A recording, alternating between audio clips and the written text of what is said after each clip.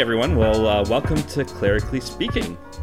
This is our first time trying this out. So I'm Father Harrison. And I'm Father Anthony. Yeah, so our purpose behind this podcast started off as an idea when Father Anthony and I were talking about Jordan Peterson. And he had this idea for a podcast, just like a one-time thing. And I said to him, I think we got to do more. So I said, because we have so many good ideas, and we're so smart. We are, and we're so clever. Exactly. So, and of course, it's not a podcast without drinking. Right. So, what are you drinking, Father Anthony? So, I am at my brother's house. He's at Papa Sharapa. He's also, I guess, our producer. Call Nick our producer. Yep. And he has a little kegerator with Guinness on tap. So that's what nice. I am drinking. I'm going for something a little simpler. One of our craft breweries from BC called Parallel 49, one of my favorite breweries. Their craft lager, nice and easy, a nice little summer day drink. So yeah. So how are you doing, Father Anthony? I'm doing okay. So full disclosure, of course, we're recording this. What day is it today? The 16th. The 16th. And so, as people know from Twitter, I am from the Diocese of Pittsburgh, and we had that the report from the grand jury come out. And we're going to talk about that eventually, more in depth. But obviously, that's just been overwhelming, like everything in my life, everything in the diocese right now. So that's been very much on my mind, on my heart. But other than that little thing, things are fine. Cool. Thursday is my day off. I'm hanging out with my brother. We're doing this podcast thing. So nice. Yeah. What about yourself? I heard Canada is on fire. Is that true? It is on fire. Yesterday, my throat started to hurt, and I was like, "Oh no, please don't say I'm getting a cold or something like that." But I got home and it got better. I was visiting some parishioners, and their door was open, and it was just smoke everywhere. So we have some fires in the interior, because BC is essentially one big forest. So there's fires going on in the interior there, and it's just the smoke's been just kind of coming out west over and over and over again. So a few days ago, the entire town was just covered in smoky skies. It was really weird. So it was kind of eerie, actually. It felt like something out of the Book of Revelation with the blood-soaked sun and everything. Yeah. It was cool, but it was a little eerie. Sure. So but I have a question though, because I'm a little confused. Not that I don't believe you, but how can Canada be on fire if it is totally covered in snow all the time? Like, that's the part. I don't want to discredit you, like right at the beginning of our first episode, but I really don't understand how that could. Well, believe it or not, it's actually not covered in snow right now. If you can believe this. I mean, I'll just take your word for it because you're a good holy priest, but I'm going to have to do some Google research after this because I'm pretty sure Canada is always completely covered in snow. Okay. I'll give you a little tip because it is funny. I mean, I've heard so many interesting stories from especially people coming from the States to visit BC, because BC, like especially the Lower Mainland and Vancouver Island, is not the same climate as a lot of the rest of Canada during the winter, at least. So people expect, like you said, I've seen people in the summers come to Canada with like snow parkas on, and in 30 degrees Celsius weather. And all sorts of fun things, but it's actually like BC, like where I live, I'm lucky if I get snow twice a year. Really? Twice a year? It's the same climate as Seattle. That's amazing. Yes. So it means like where I live, we get way more snow than you do. Yeah. Wow. That's why where I live is awesome. Okay. So, but just as a little side note, I've actually spent a lot of time in the Diocese of Whitehorse, which is like way up north. They have no priests, and my bishop used to be bishop of that diocese, so he has a heart that those communities get served. Sure. So I spent a lot of time in a town called Telegraph Creek, which you may have seen on Twitter. I was talking about this family who were lay missionaries. They left town just before the fire started to go give birth to their sixth child, and they live in a rectory with 2 rooms, 6 kids, 2 rooms. And 1 room's for them. And they're amazing. They are some of the holiest people I know. But unfortunately, the fire got into the town, destroyed about a third of the town, including the church and the rectory, which is really sad. So, I'm just asking people to pray for them. We've started that GoFundMe, which we'll be giving them the funds next week. And it was actually really beautiful to see the responses from people about this. We raised a lot of money for the family. The family's doing really well, actually, but my heart goes out to them because I've spent a lot of time in Telegraph Creek, especially. So, but it's they want to go back. They want to go back once they can. It's just sad because it shows you that we're wimps today as priests. That town, there was a priest there for about 30 years. His name was Father Bouillard. He was an oblate priest between Telegraph Creek, Dease Lake, and Iskut. And in Iskut and Telegraph Creek, he built the rectory and the church by himself. People would offer him help, and he says, nope, I'm doing this myself. With his own two hands. Like, it's just amazing. It's just amazing. Yeah. It's sad that what he built has been destroyed by the fires, but they'll persevere, and the church in Canada is being really supportive of this. We have maybe it's not the same with the States as much, but we have a lot of northern missions here because of. Okay. Yeah. So that's been on my heart this week. But on like a kind of totally different note, did you try those ketchup chips?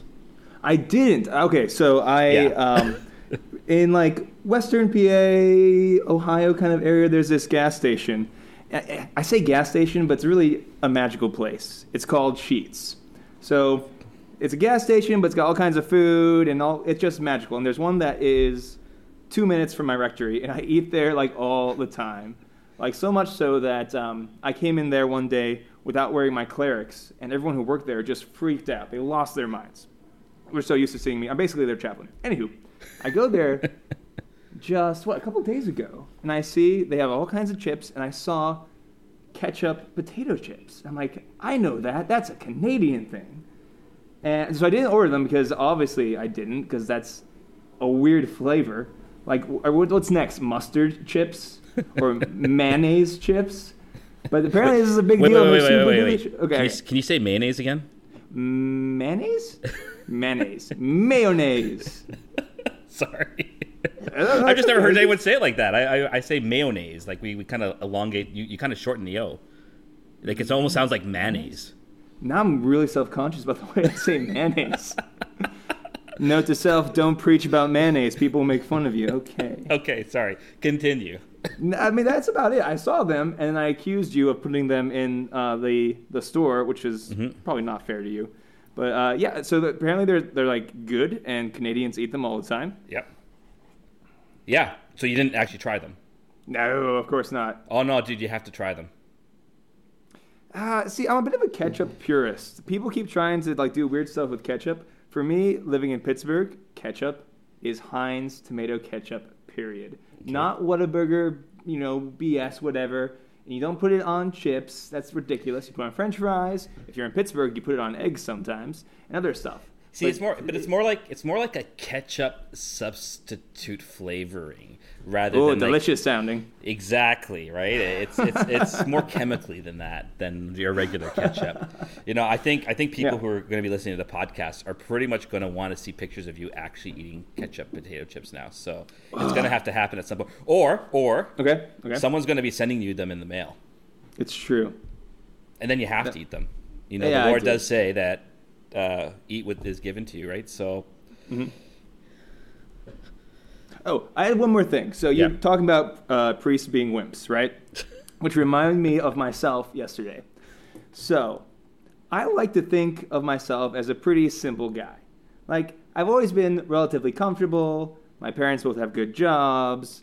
I go to seminary. They take care of me. I go to the parish. People take care of me. But I like to think that it doesn't get to my head, right? I can live simply if I need to, right? I don't have to keep ordering a bunch of stuff on Amazon and going to gas stations for like food and stuff. Like I can just eat what's in front of me. Well, that illusion was very much broken for me the other night. So my day off is Thursday. A lot of times I try to sneak away later Wednesday. So Wednesday, I'm at my parents' place. They have good Wi-Fi. My rectory has terrible Wi-Fi. I get my Xbox all set up because I'm going to play Fortnite because that's what I like to do on my day off. I also pray and read books, don't worry, but Fortnite is what I like to do on my day off, right? So I go there, I try to log on, and Xbox Live is broken.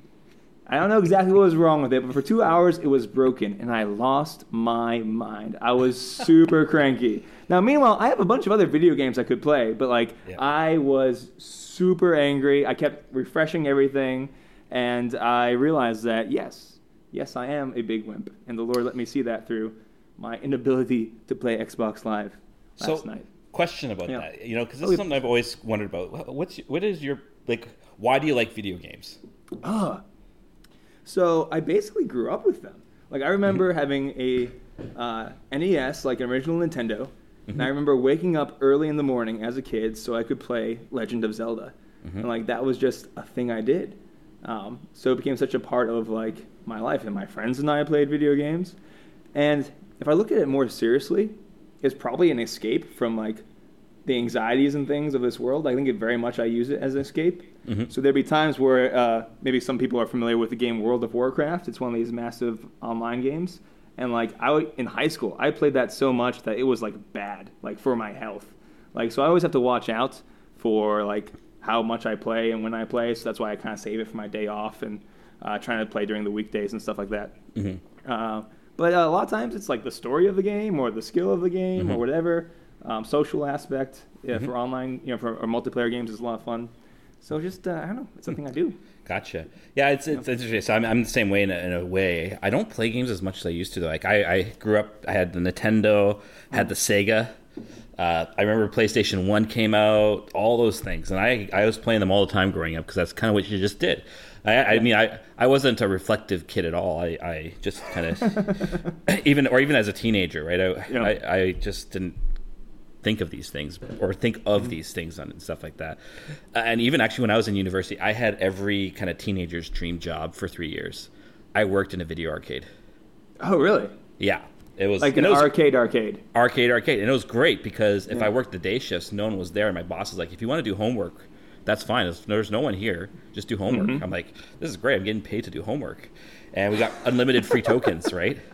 Yeah. I got really good at Dance Dance Revolution. Really? Because you do not strike me as a Dance Dance Revolution kind of priest. I don't know. I just don't know what that looks like, but it's not you. You know how you can do the 2 pads? Yes. I could do 2 pads on difficult. That's amazing. Oh, wow. Yeah. So it was fun. It was a good job, and I enjoyed it. But I've been finding it's been kind of playing in me these different questions around this stuff. Because I find for myself, once every 6 months, I feel this need to just get all this need for brainless activity out of my system, and I will go hog wild, and I'll play video games for 16 hours in one day. Wow, yeah.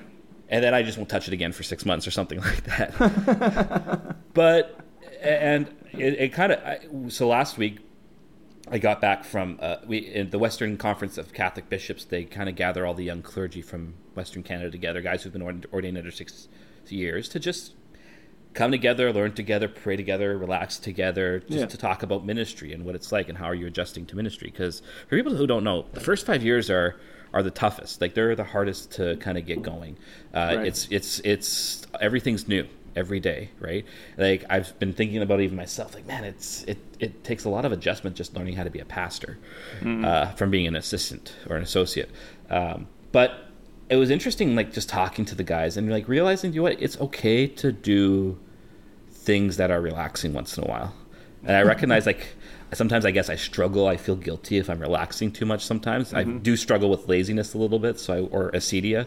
So I worry about that a little bit sometimes. But it was kind of cool because there's a bunch of guys who I went to seminary with. They play NHL 18 all the time together.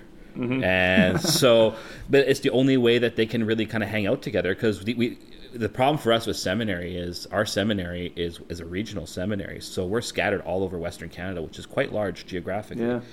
So it's the only, and I was like, okay, I shouldn't feel so bad about this. Maybe I should play NHL with them once in a while or something like that and just kind of have some fun with it. I'm a man of extremes, so I can go one way or the other. Yeah. So I was just kind of curious about that because I'm so I kind of blew off the dust off my PlayStation and got myself my NHL game so I can play with them once in a while. Yeah, it's good. I think that's healthy because there's this whole myth of the superhero priest. Yeah. Where we have to be.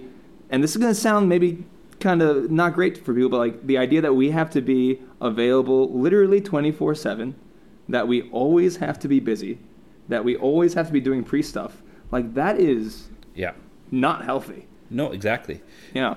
And I was kind of reflecting again. This is where I was just reflecting on this, like to say, do it. No, it's okay to have leisure, and it's and also like this idea of working all the time. It's part of like the Protestant work ethic idea, right? It's like working is where value is. I'm like, no, I mean, the highest leisures are obviously stuff like prayer and reading and stuff like that, things that build up our spirit. But there's nothing wrong with the lower leisures as well, and as long as they're in balance, right? Because I agree. I think like this idea of, like, no, the priest needs to be able to essentially, if I snap my fingers, the priest is going to jump and do what I want. I'm like, well, no, we're only one man. Yeah, exactly. We're only one man.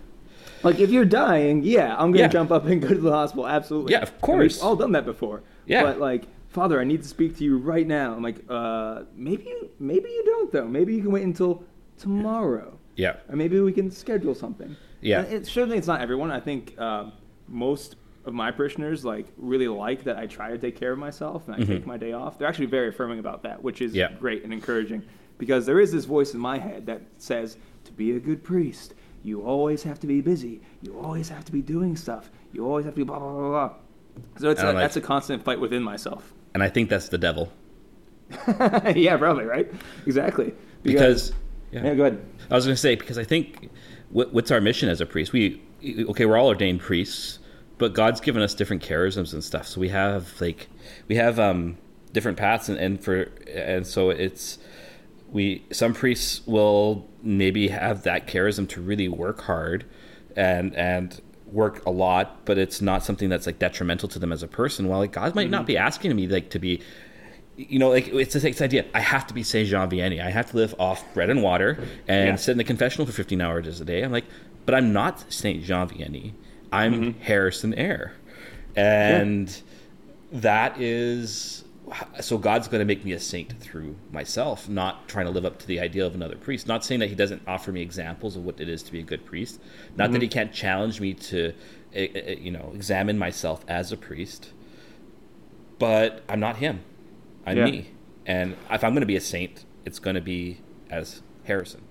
Yeah. And I think that really connects to something that I think plagues most of the people of God who are really striving.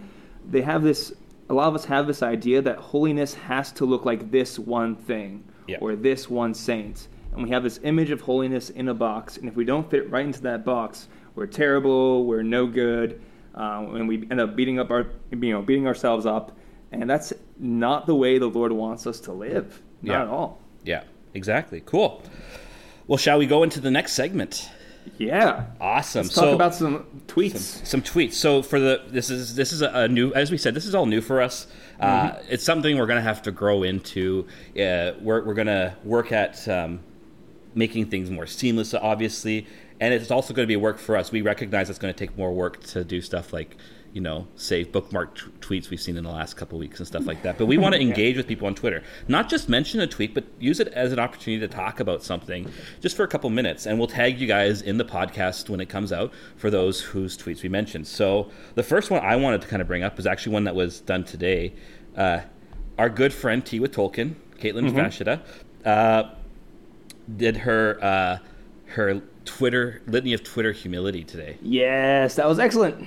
That was awesome. And so for those who don't know, we'll put the post on the podcast, but stuff like, from the desire of being followed, deliver me, O Jesus. From the desire of being retweeted, deliver me, O Jesus. From the desire of being mentioned on the chimney, deliver me, O Jesus. And so on and so forth. But I thought it was actually really cool. Yeah.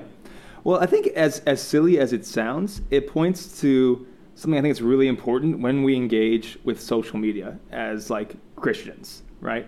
Because even though it's good to be out there on this platform, to be out there in the world, it's our job as Christians to do that. If we don't do it intentionally, and if we're not giving it to God, and if we're not examining ourselves, that can be, social media can be very detrimental to your soul.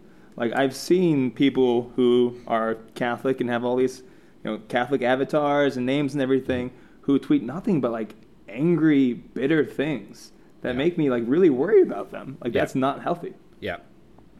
Yeah, no, totally. And I think, it's fun. Like, I think when you do stuff tongue in cheek like that, there's actually what makes it awesome is that there's actually like you're saying, there's a seriousness to this. Like, are we being humble, or like it's a good gut check or a good examination of conscience of how we're using social media.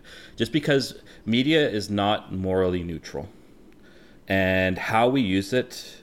I've had people kind of DM me say, "Oh yeah, I went to confession. I actually had to mention something I said on Twitter." Right, stuff like that. Yeah. And good for them for mentioning it. Yeah, like this is not confession. Don't worry, people. These are not people coming to me in confession. Partially because I don't think anyone in my parish knows what Twitter is. But praise God. But but people talking to me on DMs and stuff like that about I'm realizing like I need to be more discerning about how I use social media, and I think that's a good thing. Like how social media is good. And I think you and I can speak to a lot of positive interactions we've had with people privately, Absolutely. Especially. Through our work on social media, but it always needs to be gut checked. Yes. Yeah. I agree. And yeah, so that was one of the fun ones I saw. I want to bring something up that I think it's very important. Yeah. So our podcast name is Clerically Speaking, and we have to give a shout out to @NickSens for giving us a lot of excellent names suggestions for our podcast. So we kind of like crowdsourced this idea, what should we name our podcast? Names that he came up with: Paternal Correction, In Podsana Christi, Clerically Speaking, Priest Frenemies, Surplus Commentary, and I drew from that list to take our whole poll. Now, even though there was a poll for like what we were going to name our podcast, we were always going to name it Clerically Speaking because we like that name. But we're glad everyone agreed, so that worked out. So he's really good at making, like, his gift to the world is coming up with puns for priest podcasts. That's a really special thing. It was a thing of beauty because they were just rolling out like one after another after another. And I was laughing as I was getting these notifications, and like you were kind of like screaming. I'm like, "Why are you so good at this?" Because it was amazing. It was amazing. It really was. So I was So thank you to Nick Sens for that, and also we want to thank Not That Isa. Right. For that's how you say her. Yeah, is that. She can DM us if we mispronounced her handle. We'll tag her too for our awesome banner and icon and stuff like that. We will be changing the font eventually. That is our producer's job because he is a font snob. He is. But yes, thank you to her for that awesome. She just kind of DM'd us. She goes, and I love it because like you said, she gave us two, and we chose the first one because it looks like I'm yelling at you. Yes, exactly. And I was like, that seems like. Yeah. The right one to do. That's more authentic. Yeah. And then finally, an honorable mention to Kyle Helmick at Helmicky Mouse for the name that got the most likes, but we decided not to use, which is Catholic Hipster Circus Stuff You Should Know Crunch in a Pint of Aquinas' Electric Chimney, which was a brilliant combination of some of the most popular podcasts. And yes, we hope to surpass them all. So there. But he was humble enough to not mention his podcast in that. Oh right, yeah, he's got a little podcast. Yes, we should name drop them. Yeah. It's really cool. It's a cool podcast to listen to, especially about family life. So yeah, but he's such a humble man that he didn't even mention his podcast in that string. It's beautiful. It's beautiful. Extra Jesus points for the helmet. Yes. So I got another one here from Aaron D90, Aaron Daly, who's on Twitter, and she says this: interested in dating a girl, ask her out. Curious about religious life? Contact some nuns. Interested in veiling at Mass? Try it. Want to kneel while receiving communion? Do it. Stop making every little decision weird by saying God told me, didn't tell me to do it. Just do it. This is excellent. Isn't it? It really is. So like, oh man, this is something that's out. So I feel very much so for a lot of young Catholics who are really striving to discern their vocation, like honestly and truly. And discerning your vocation, and I remember this for myself when I was in high school, can be this utterly agonizing thing. But if you have this idea that absolutely every decision you need like some massive confirmation from God, you're going to drive yourself nuts. And that's not how God works. Exactly. Yeah. So yeah, she actually said My phone just went on my blank screen. Okay, this was actually in reply to her first tweet. Stop waiting for God to give you permission to do something and just do the thing, you noobs, provided the thing is good and won't lead you away from God, right? And she's totally right. Like it's this over discernment culture. I think we've been leaning away from it a bit, but like you said, the first place it hits is with vocation. Well, I got to figure out if God's calling me to marriage life or religious life or whatever. I'm like, no, just. It's not that difficult. Everyone's like, for me, because I went through that. I went through that myself. I was like, I called to marriage and I called to priesthood. They're both goods. What is it, God? Which one do you want? And it took some actually reading of some theology that really kind of knocked me out of that to say, no, everyone's called to marriage. We're built for that. It's what we're built for in our bodies.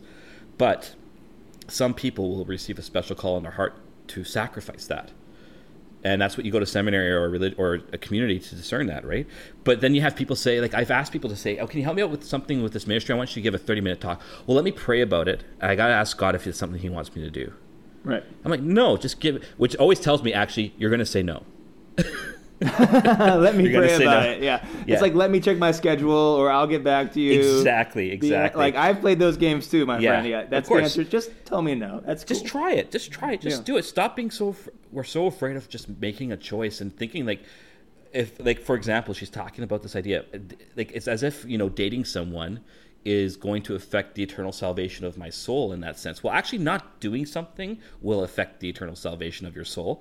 But just going on a date with someone, if you're not sure where you're going vocationally, just do it. Like, that's the advice I give to people often in spiritual direction. I remember one time, one guy kind of, without revealing too much stuff, he said, he went on a date with someone and he says, "You're not mad at me?" I said, "No." He goes, "Why not?" I said, "Because you haven't given me any clear indication that you're called to priesthood, so great. Yeah. That's what I want." And he was like so happy and relieved. Now he's married and everything, and it's great. So stop over discerning. But real quick, because you said something that I'm sure people are going to have questions about. I'm glad you said it, but I think people are going to have questions about it. Is that you said everyone is called to marriage, but then you said some people are also called to celibacy or discernment, right? So can you just explain that a little bit? Because I think it's a good point. Yeah, and I think it'd actually be a really good kind of more larger podcast topic one day. But just so people aren't panicking. Exactly. So the traditional kind of idea is that it's built in our bodies that we're called to marriage, right? We're literally built for marriage, for procreation. But God might place on our hearts a desire to leave all that, which means to sacrifice that good. Now, the question becomes, like, for example, people say, I think where people freak out, and I actually get a lot of this on Twitter, what about single people?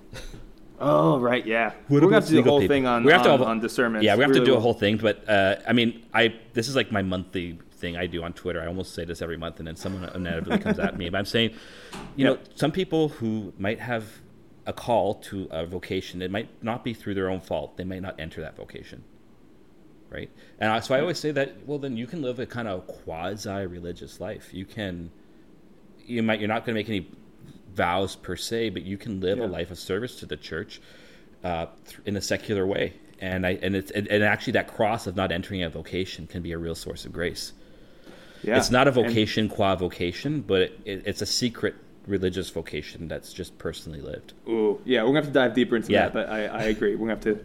That's fascinating. Okay. So I got one more tweet. I think this is one you were kind of saying that you wanted to talk about from Jeremy McClellan. Yes.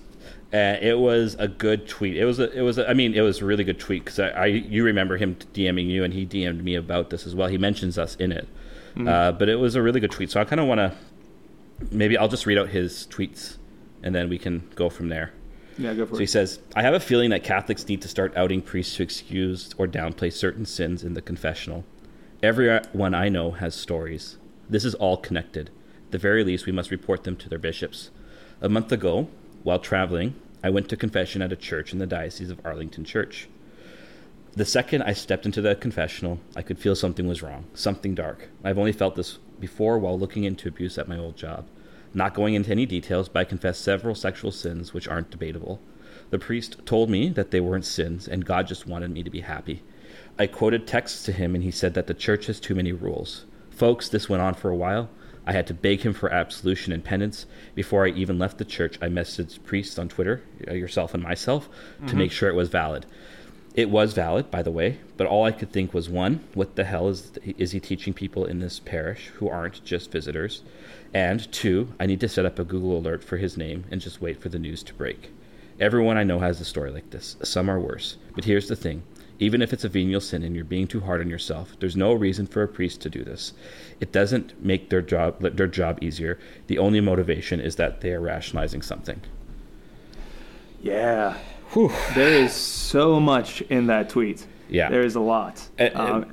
Before we go any further, I just want to maybe quickly say, we are going to, like you said earlier, we are going to address this on a larger scale as a whole podcast. But right, the abuse scandal, yeah. Yeah. Sorry. But I think specifically about this experience in confession, we can talk about now. Because first of all, I mean, man, so one of the most important jobs I have as a priest, and I didn't know this going in, but the second most important thing I ever do in the confessional, the first most important thing is forgive people. But the second most important thing, and it's pretty close, it's right up there, is that I have so often apologized on behalf of the church and on behalf of the priesthood for ways that priests, big and small, it's not always this horrendous thing, but still damaging, they have confused people, who have hurt people, who have yelled at people, and to apologize on behalf of the priesthood. And this is one of those moments where I'm just like, dude, I am sorry that you had to go through this. Yeah. And he's right. A lot of people have. Yep. And I think it's good that we were there to kind of console him, to say, did he say the words? I'm really glad he asked you as well, because you're way smarter than me. So I was like, oh, good. We agreed. Good. I'm glad we were on the same page. So for those who don't know, like with regards to absolution, it has nothing to do with the intention of the minister, really. It's did they say the words of absolution? And because if they did, they intended to give them. And if they intended to give them, your sins are forgiven, even if they don't think they're a sin. Because in this moment, they are not acting on their own behalf. They're acting as a representative of the church and of Christ. So the words of absolution are definitive. They are always forgiving.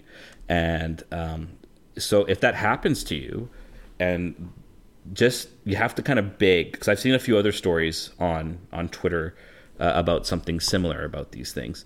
You just have to beg the priest for the words of absolution. And if he gives them, know it, and then don't go to that priest again for confession. Yeah. It's unfortunate. People think, and if you think this is unique to our day, read some church history. Things have always been like this. It's just we're more aware of them now because of things like social media. They get stories out there. We hear these things a lot more often. It's sad. But like you said, I agree. Like, my favorite thing to do as a priest really is honestly hearing confessions. And it's such a beautiful ministry, and I've seen so much good come from it. And the people who come back over and over again with the same sins, knowing that we're there to help them to gain victory over this.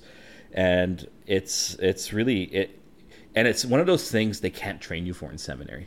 Yeah. Like, did you do practice confessions in seminary? Like, we did, but it didn't really matter. Yeah, it really is. Like, a lot of guys were like worried, like, we're not getting enough practice. And after like a week, like 2 weeks, that's better than any kind of practice you're going to get.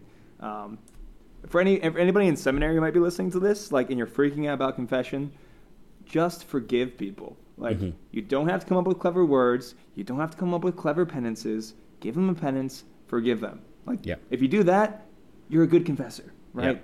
You don't have to be like Yoda in the confessional. Exactly. So try not to panic so much. But there are a few. Oh, good. It's an art. And arts, the confessional is an art for a priest. And so it takes time to learn an art. It's like you're 2 years old learning how to draw. The lines are going to be messy. You're going to color way outside the lines. And it's okay, because the good news is all that really matters in the end is those, I absolve you of your sins. Yeah. If you say those words, everything is good. And that's all that people really want to hear. It is. Okay, but there are a few other things that in this tweet, and it kind of sent me on an emotional roller coaster, because there's a lot. Okay. So, two aspects. One, this idea of priests saying things that aren't sins.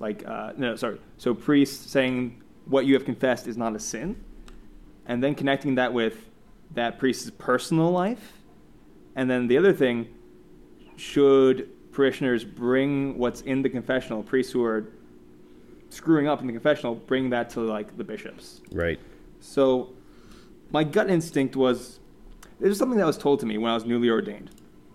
And I think it's important to keep in mind that a good priest in the confessional is very vulnerable in the sense that there is nothing I can say about your confession. Mm-hmm. You can go and talk to your friend about if I was a good confessor, if I was a bad confessor, Mm-hmm. if I panicked, if I made a loud sigh sound, whatever. You can tell that to anybody you want. I can say absolutely nothing. And so I think that's important to keep in mind when you're talking about confessors. That being said, if a priest is causing you confusion and pain and harm, that's a whole different story, right? Mm-hmm. Okay. Yeah. And this intuition that a priest is saying these sins aren't sins has something to do with his spiritual life and his moral life. I mean, I don't want to paint with a broad brush, but at the same time, I think it's kind of on the nose. I know. You know? Because there are times that maybe I'm sure you've experienced this as well, when people confess sins that maybe it's something you're struggling with that week or that day. Like, you can feel your interior doing all kinds of crazy, like, stuff. Yeah. And you have to, like, pull yourself away from yourself just to minister to that person there. So I think there could be a lot of truth to that. You're right. Now, what do you think about actually, like, bringing that to bishops? Because it's a tough one. I think it's even a tough one for bishops to act on in a way outside of like serious actual abuse or something like that, right? Because a priest can't defend himself, like you said, right? We are, and if he is defending himself, he's broken the seal and he's excommunicated. So, it's a tough one, to be honest. I think you'd have to have really good reasons to expose the priest. It'd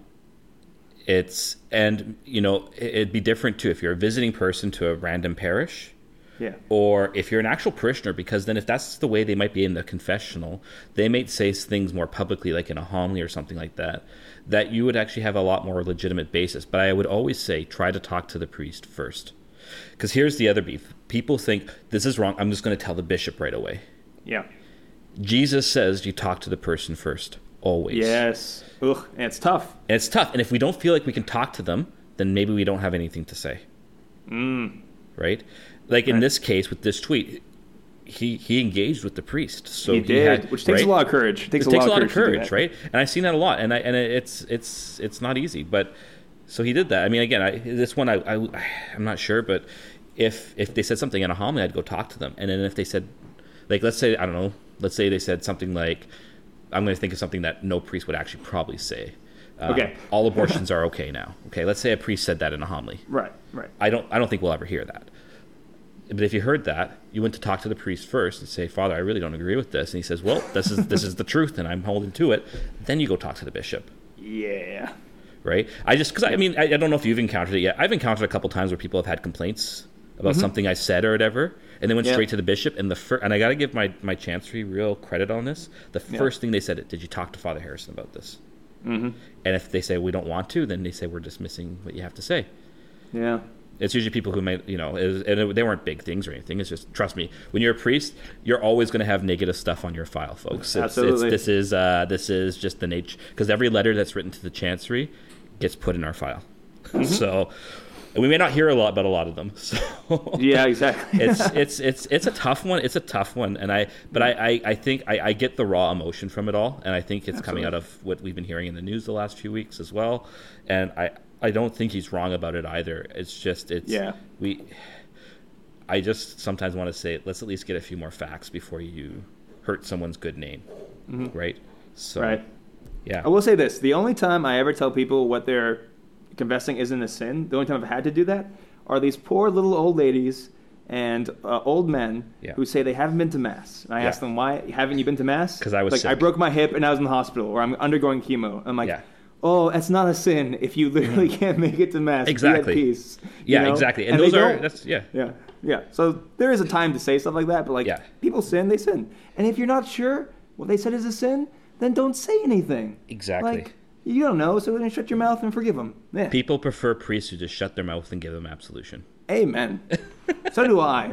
Right? Amen. Because we go to confession too. We do too. And just maybe just one last point on this too. Is Yeah. I've had the whole array of experiences in confession as well. I remember once distinctly a priest yelling at me in the confessional, and I walked out of that. I said, if I'm ever a priest, I will never ever ever be like that. You can be hard, you can Right. challenge, But but you should. Yelling is not okay ever. I've had a similar experience, absolutely. Yeah. So cool. Okay, so what we're going to kind of dive into today is Jordan B. Peterson. More specifically, I think we're going to dive into his book, 12 Rules for Life. So this is actually what got us talking about coming up with a podcast. So Jordan B. Peterson, if you have no idea who he is, there's a little blurb on the back of his book. He's a professor of psychology at the University of Toronto. He's taught mythology to lawyers, doctors, and business people, consulted the UN Secretary General, and helped his clinical clients manage depression, obsessive-compulsive disorder, and anxiety. So he's a psychiatrist type, but he got real popular because he started examining Scripture, the Bible, and going through the Old Testament and kind of examining these things from a mythological, human, psychological kind of point of view. And those stories, and those YouTube videos would go on for they were long form YouTube videos, and more people, especially young men, were listening to them. Then there was this kind of incident in Canada, something about language reform, like using non-gendered pronouns, and he was against this kind of thing. That kind of blew up. He was on several news stations doing these interviews that got a lot of traffic. Came to my attention because people started tweeting pretty negatively about him, and strongly negatively about him. And then I heard his name in the Word on Fire podcast, where Bishop Robert Barron gave him a tentative, kind of hesitant thumbs up. And recently, Matt Fradd on Pines with Aquinas, when he was answering questions, kind of gave him a thumbs up. So I was like, okay, who the heck is this guy? So started listening to his book, 12 Rules for Life, and was very much interested in what he was saying, and brought this to Father Harrison, and he was like, ooh, I don't know if this guy is so good. And I was like, oh, really? So we began talking about it. So the reason why I want to talk about it on the podcast is because a lot of people are super devoted to this guy. A lot of people think he's Satan incarnate.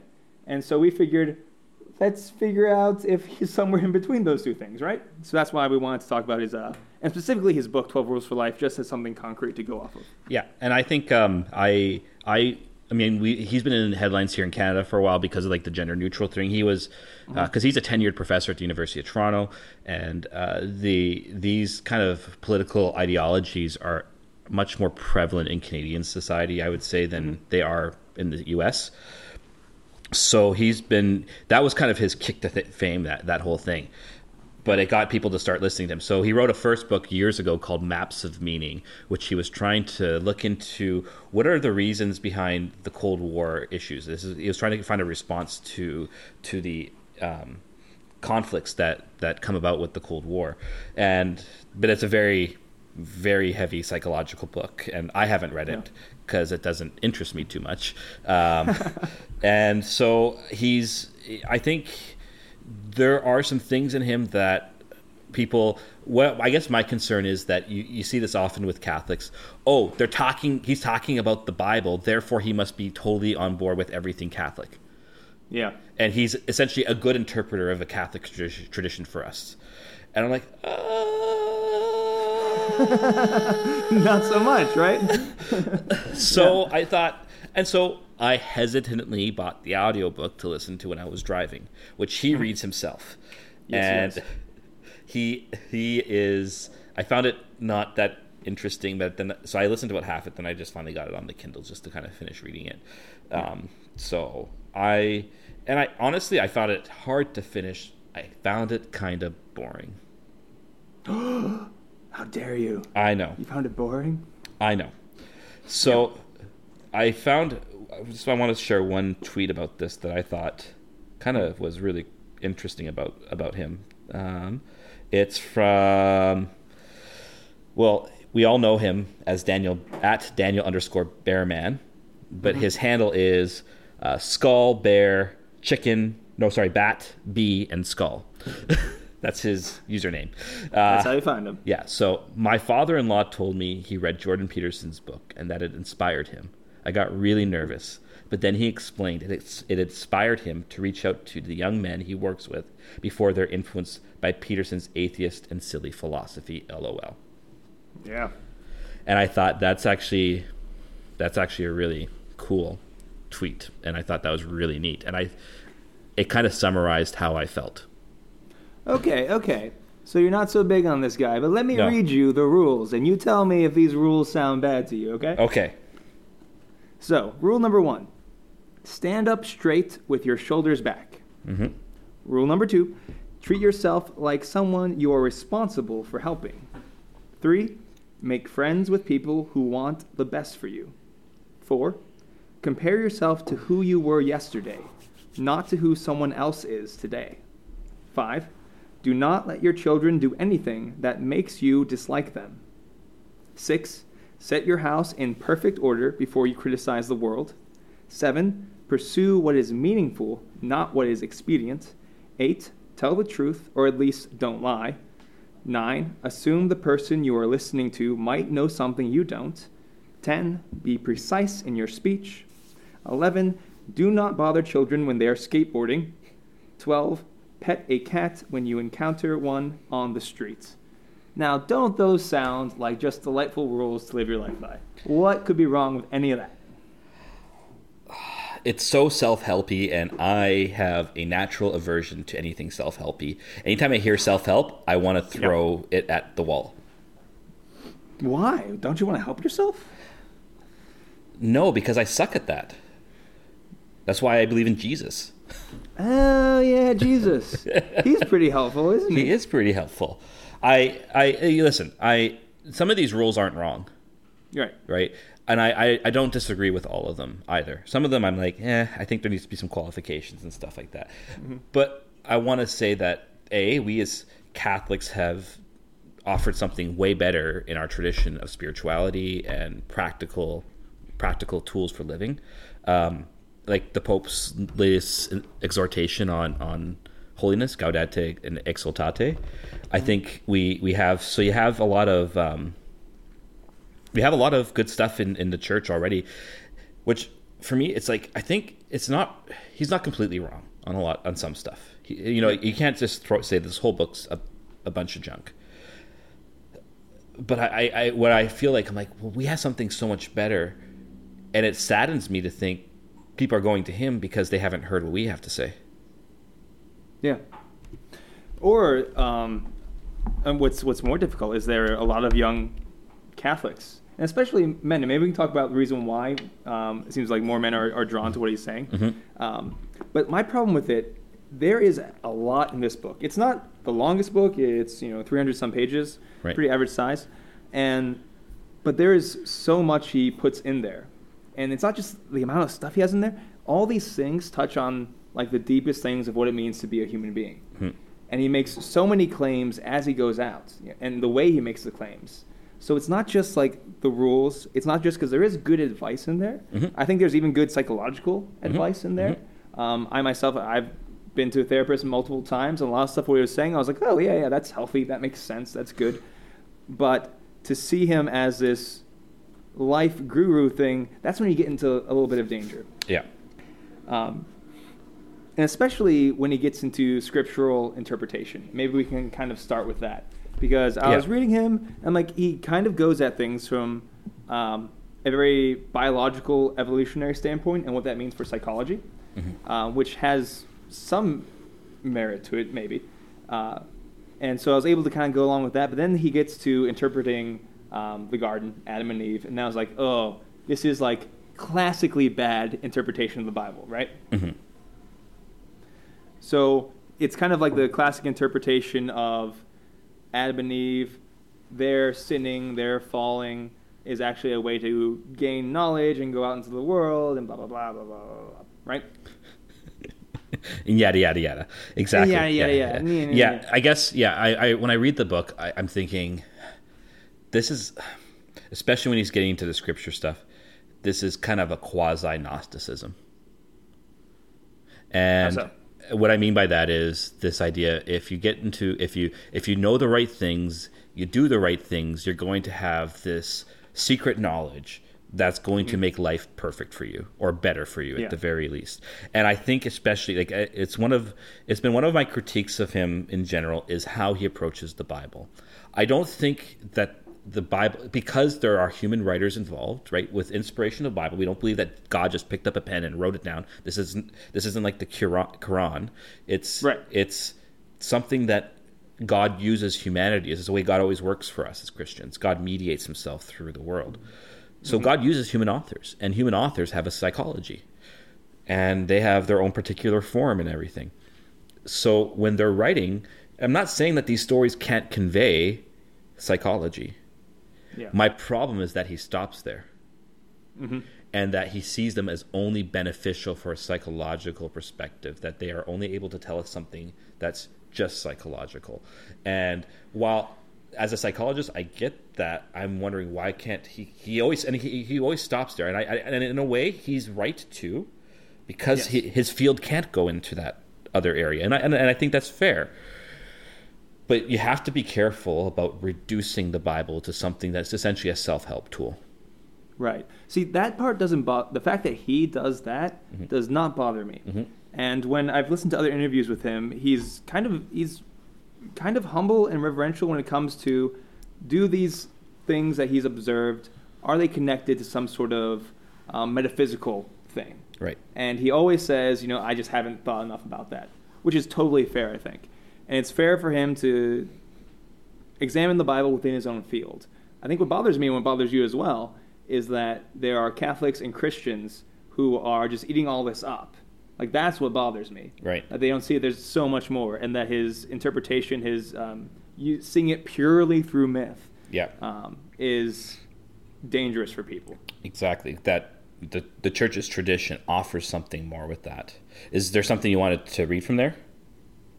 So another thing, that he uses Christian language and Christian ideas and Christian images, but without the same meaning necessarily that we do. So there's the part when he's talking about, which rule is it? It is do things that are, pursue what is meaningful, not what is expedient. Right. And I found this chapter particularly interesting because as I was listening to it, at the end of the chapter, as it gets into a kind of crescendo, he gets emotional as he's reading it. Like, he feels this when he's saying it.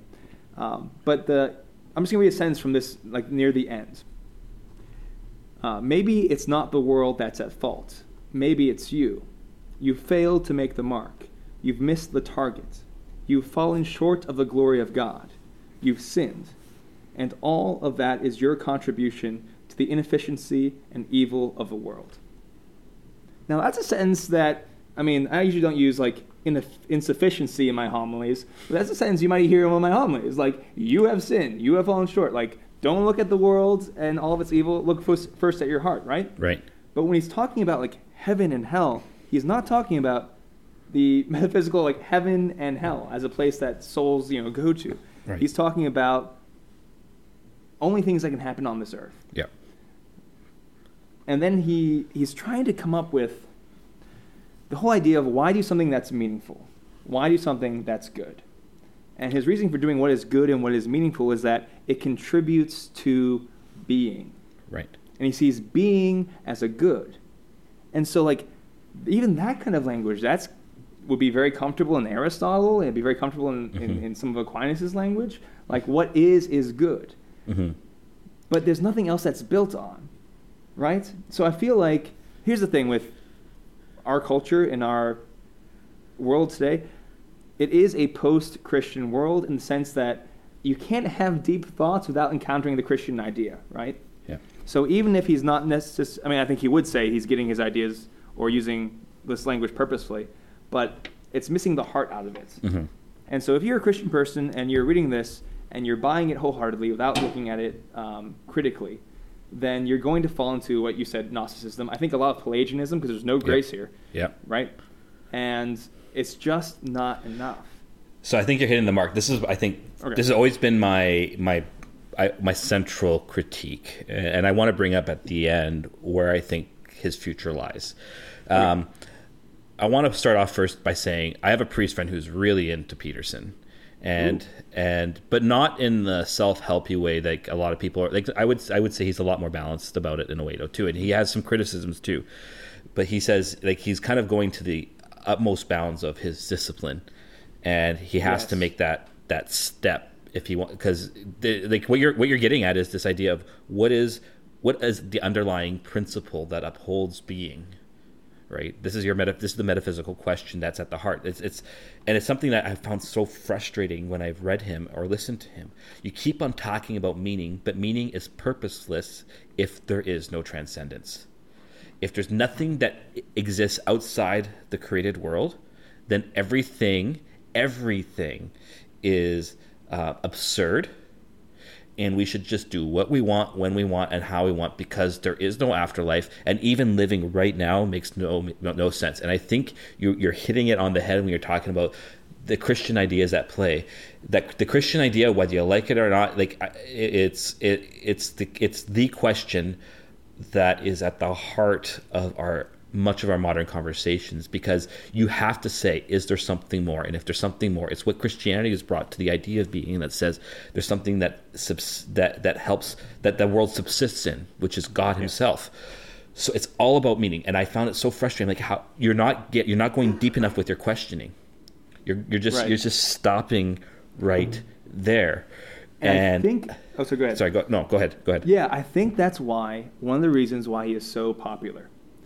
Because he gives you all this stuff, and like, yeah, could he take, someone who is completely lost, mm-hmm. pick up this book? Could they become a better person? I think so. I think you could, if you were just completely lost and out there, right? But he gives you so much of the Christian idea without Christ. Yeah. So there is no commitments other than commitment to yourself. Right.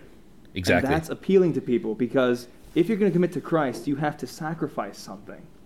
You have to let go of yourself and your idea of yourself. You have to be focused and directed toward an other, and that is a difficult thing to do. But hey, if you give me all these Christian ideas, all these even Christian virtues, there's some of that in there, and I don't have to worry about the whole Jesus thing, that is appealing to the world. I think it's the prosperity gospel for conservatives. I think you're onto something, yeah. No, seriously, it's I want to feel good as a person.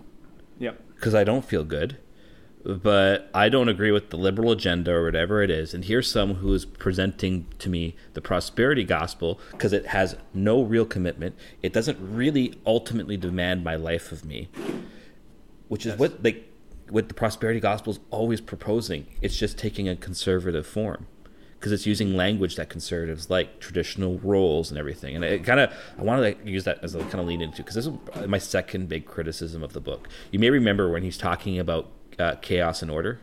Yes. And he's talking about how order is traditionally a masculine symbol, and chaos is traditionally a feminine symbol. And that's very much true. I get that. Like in the sense of it being a traditional symbol. Now, I'm not saying it's true, quad true. I'm just saying that it's a thing out there in the world. Yes, right. This is a way a lot of cultures. Yeah, a lot of cultures have seen things this way. But that's all he says. He doesn't go further. He doesn't offer qualifications. And because you see this, because we thought that these, a lot of men have taken hold of him, and I can see why. I don't think he's a misogynist. I do not think that. And people who kind of throw that shade at him, I think is wrong. However, he doesn't offer sufficient qualifications to save him from that label. Yes. So it's because when he's talking about that thing about order and chaos, he could say this was the traditional way, but obviously today this doesn't hold for these reasons. Mm-hmm. If he would have said that, I would have bought in a lot more to what he was saying. And I can just see how if a lot of men who are reading it, they're saying, yeah, there's misogyny here, or just we need to reclaim masculinity, the strong arm masculinity or whatever. And I'm just like, yeah, that's a problem, and it scares me. And there is a vacuum of a healthy idea of masculinity in our culture. And I would say even in our church, even as a church, we've gotten very bad, or we've lost or are unable to speak of masculinity in a coherent way. And so you have this guy who is speaking strongly, who seems to be put together and saying these ideas. People are going to be drawn to that. Yeah. And I think this is where we as a church really need, not in the, you see, because this is where I think something, and I think it'll be a great topic one day for us to talk about more, is John Paul II's theology of the human person, or as it's popularly known, theology of the body. Not in the popularized form of it, but in it, that this is what it really means to be a human being. This is what masculinity really entails. And this speaks to the truest sense of who you are. That it takes, like, what John Paul does with his theology of the human person is that he kind of gets to the core of these stories in the Bible. He acknowledges their myth element too, sees the myth element, but also sees that they convey a divine truth and an anthropological truth of what it means to be human and who God is. And it kind of wraps the whole system together. That meaning is not found just in the self, it's actually found in the gift of self. And I think that's the biggest issue with Peterson again. There's no self-gift. Yeah. There is no self-gift. I mean, there's contributing to the world that's ultimately for yourself. Right. Right. And that's very... So the big question for me is, would you put this book on the index? And the index, for people who don't know, is this idea that we had in the church where, like, there are certain books Catholics should not read, which I am actually I like that idea because knowledge and reading, these are things that affect our lives. Yep. So this is my fun question. Should the book be put on the index?